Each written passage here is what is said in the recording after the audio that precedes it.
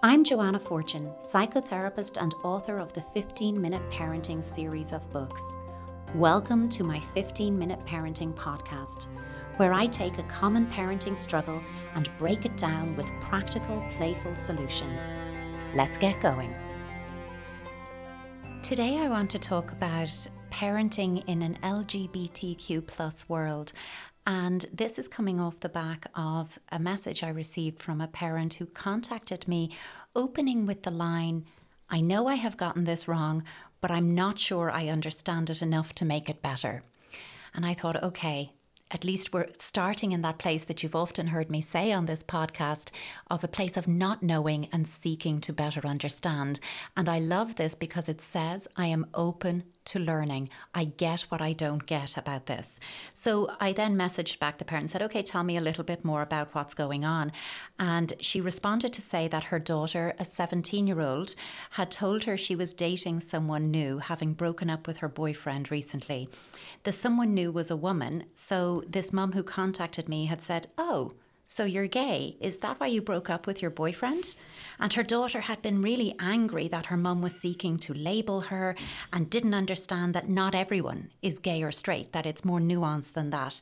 And this mum stated, she's right. I don't understand, but I do want to.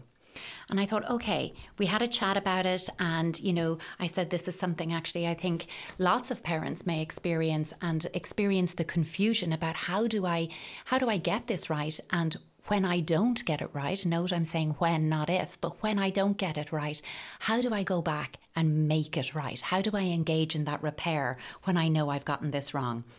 I think being informed about the new landscape of gender and sexuality is vital in parenting teenagers today. There has been a significant change in terms of how teenagers now experience their sexuality and gender identity than was the case even a generation ago. In fact, there's a 2015 study carried out by an organisation called YouGov in the UK that reported 49% to be exact, of the young people aged between 18 and 24 years old that they surveyed said they did not see themselves as 100% heterosexual. So what was once, and really not that long ago, a question of identifying as gay or straight, as this parent who contacted me had still been assuming, is now much more nuanced, complex, rich, and even inclusive. And I think that's so important, that just because something is more complex and nuanced than it previously was, that doesn't mean that's a negative development, because the result is we have a much richer and more inclusive vernacular and landscape about sexual and gender identity, and that's something to be celebrated. But it is very easy to get this wrong as you stumble your way through it. It's easy to misunderstand, to misconstrue and miscommunicate your understanding. It's almost inevitable.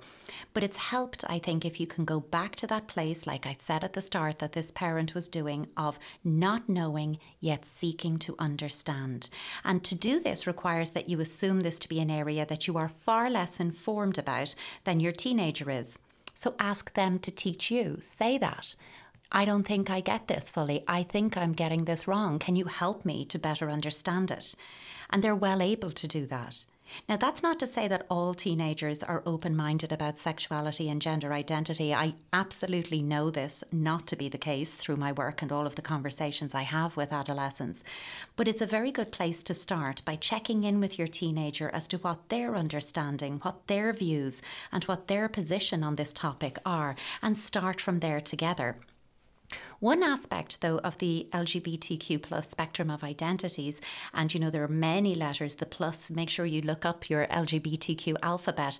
And in fact, if you are really interested in doing that and finding out more, rather than me sitting here and listing out what all of those letters stand for, perhaps a good way to inform yourself and then maybe share how you've learned that is there's a really nice video. You can find it on YouTube. It was recorded in 2017 by the National Youth Theatre of Great Britain. It's a short 15-minute film film that talks through each of the terms in the LGBTQ plus alphabet. And I think it is worth watching. You'll find it by simply searching exactly that, National Youth Theatre of Great Britain, 2017 LGBTQ plus film. You'll find it easily. And it's a really informative way. And I always think sharing something through multimedia with your teenager is also a way of opening up that conversation between yourselves. But one aspect of the LGBTQ plus spectrum of identities, which I would like to specifically reflect on today, is the Q that stands for questioning. That questioning label, I really don't think we amplify this aspect of gender and sexual identity nearly enough. And it's really appropriate to this adolescent stage of development. I've mentioned previously on this podcast that our teenagers are very much still evolving and developing their sense of self throughout their adolescence. But in addition to this, hold in mind their brain's capacity to consider the long-term consequences and outcomes as part of decision-making process is very much still developing and evolving as well. And that can lead them to being quite impulsive. They desire thrill-seeking, they're driven for reward, and that affects their actions and choices. So to question, to sit in a place of questioning over one's sexual and gender identity at this stage of development is perfectly healthy, normal, and even to be expected and welcomed. As they're questioning, wondering, and exploring, it's also really healthy that they might identify in many ways before finding the sexual and gender identity that best fits them and best suits them. Our teenagers don't need our instruction, okay? As parents, I don't mean this podcast to say to you, gosh, I'm going to study up on this, I'm going to memorize all the language, and I'm going to be the expert in all of this so that I can teach my teenager about it. They don't need our instruction in this regard, but what they do need is our support, our emotional holding capacity, because our emotional holding capacity is far more mature and developed than theirs, and we can provide that containment, that emotional holding space for them while they are in that phase of questioning. And they will know that we're available for them while they're negotiating through this stage of their development, not just about sexual and gender identity. In fact, they're going to reap benefits on this right across their development. I would say over the course of the last decade of my work, I've observed a growing number of teenagers who are increasingly comfortable in exploring and expressing some same-sex desire, or who question their own gender identity and are reflective and critical of gender norms as they see them represented in our society. And I've seen such a change in that in the last decade that 10 years ago, I don't think I would be recording this podcast in this way, because I just wasn't seeing it reflected and represented in my work. And now I really do. I think the internet, in large part, has opened up a world of uncensored information that has expanded knowledge, awareness of the gender spectrum, and young people from anywhere in the world can find a community of like-minded people to connect with. And this means they feel less isolated and alone in their sexual and gender identity journey. That is a good thing. And it's certainly a positive aspect of the internet. Adolescents now are growing up in a society that empowers them to explore and try on labels that are more reflective of their sexual and gender fantasies, their sexual and gender experiences, their sexual and gender curiosities, and their developing sense of self.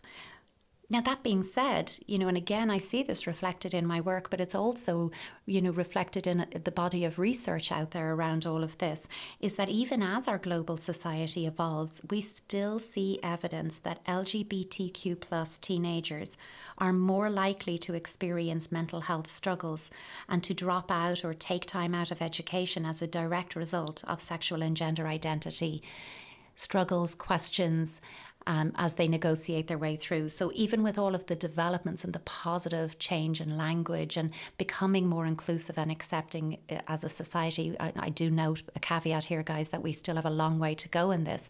We are still seeing an overrepresentation of mental health struggles with young people who are grappling with this. So they need you, their caregivers, important adults in their life, parents, they need our emotional support and containment as they work their way through all of this. Now, as with so many aspects of parenting, when it comes to parenting within an LGBTQ plus framework, you start with yourself and examine and reflect openly and honestly your own internalized biases and views.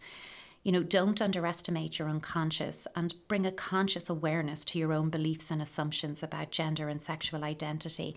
I'd suggest you take 15 minutes, just pause, even after listening to this podcast, and run through some of these questions for yourself. And don't just ask questions, answer them, and really pay attention to what comes up for you emotionally as you cognitively reflect on this, because it's not just about how you think, it's also about how you feel, and being really honest about that is what's going to be transformative here for you and the young people in your life. So take 15 minutes, reflect on your own sexual and gender identity beliefs and how this influences your own relationship style. Always start from a place of not knowing but seeking to better understand. That is to stay out of a place of certainty and enter a space of curiosity, and educate yourself on LGBTQ plus matters. Get on the internet yourself, reach out to advocacy and lobby groups, get some literature, talk to your teenagers, talk to your friends, and really inform and educate yourself. Be open but I'm going to encourage you to also be honest with yourself about your own limits, because you can be open and seek to understand while honestly sharing that you feel out of your depth and that parts of a discussion with your teenager or this topic in general make you feel uncomfortable and are personally challenging for you. This can be within the context of still needing to learn and understand, but you must hold in mind that this is more about your own struggle, and it is not to be put on your teenager as their issue, because just because you are struggling doesn't mean they're wrong or they need to change. Your struggle may in fact indicate that you're still in a place of evolving learning, and you need to do more work on that yourself. And you can say that and be open and honest about that. I think if you actively show your openness or willingness to learn and discuss these matters by having, appropriate literature and information on LGBTQ plus matters in your home, I think that's really encouraging and sends a very clear message to your teenager. And I think, hold in mind yourself that uncertain certainty is a part of any teenager's developmental trajectory. And don't doubt or don't interrogate them about changing their minds about any aspect of their identity. Allow instead for this process and simply reflect that you have noticed their change of views or identity, and you are available to support them and available to engage with them on this, even as a listening ear, and that you're not going to be there to fix it, but you're just there to support them through it. In this way, just stay curious and be curious about your teenager's holistic experience. In my work, I tend to meet teenagers who are attending me for something to do with their mental health, but because they also identify as maybe gay or bisexual or gender fluid in some way, they tend to feel that every struggle they have, every stress they have in their life is always brought back to their sexual and gender identity. And they find this really frustrating, An LGBTQ plus teenager can still have exam, peer and school stress that is quite apart from their sexual and gender identity. So stay curious about all of the parts of your teenager's life and see this as an opportunity to grow, develop and learn in your own parental journey and parental trajectory. And I think that you'll actually find this a really beneficial process if you approach it with curiosity and approach it with an open mind while still being honest and true to yourself. Speak with your teenager about these things. Don't talk at them. Hi, it's Joanna here. I just wanted to come on and say thank you so much for all of your support, your engagement, your feedback, and for sending me your messages asking me to cover certain topics for you on this podcast. I started 15-Minute Parenting, the podcast, this year in 2020 during lockdown. I just wondered, would it be a helpful thing to do? And I wasn't sure how it was going to go. And to say that we're ending the year with over 11,000 downloads is just incredible. And I'm so grateful. And again, thank you for your shares, for subscribing, for following, for your reviews. It all really, really helps.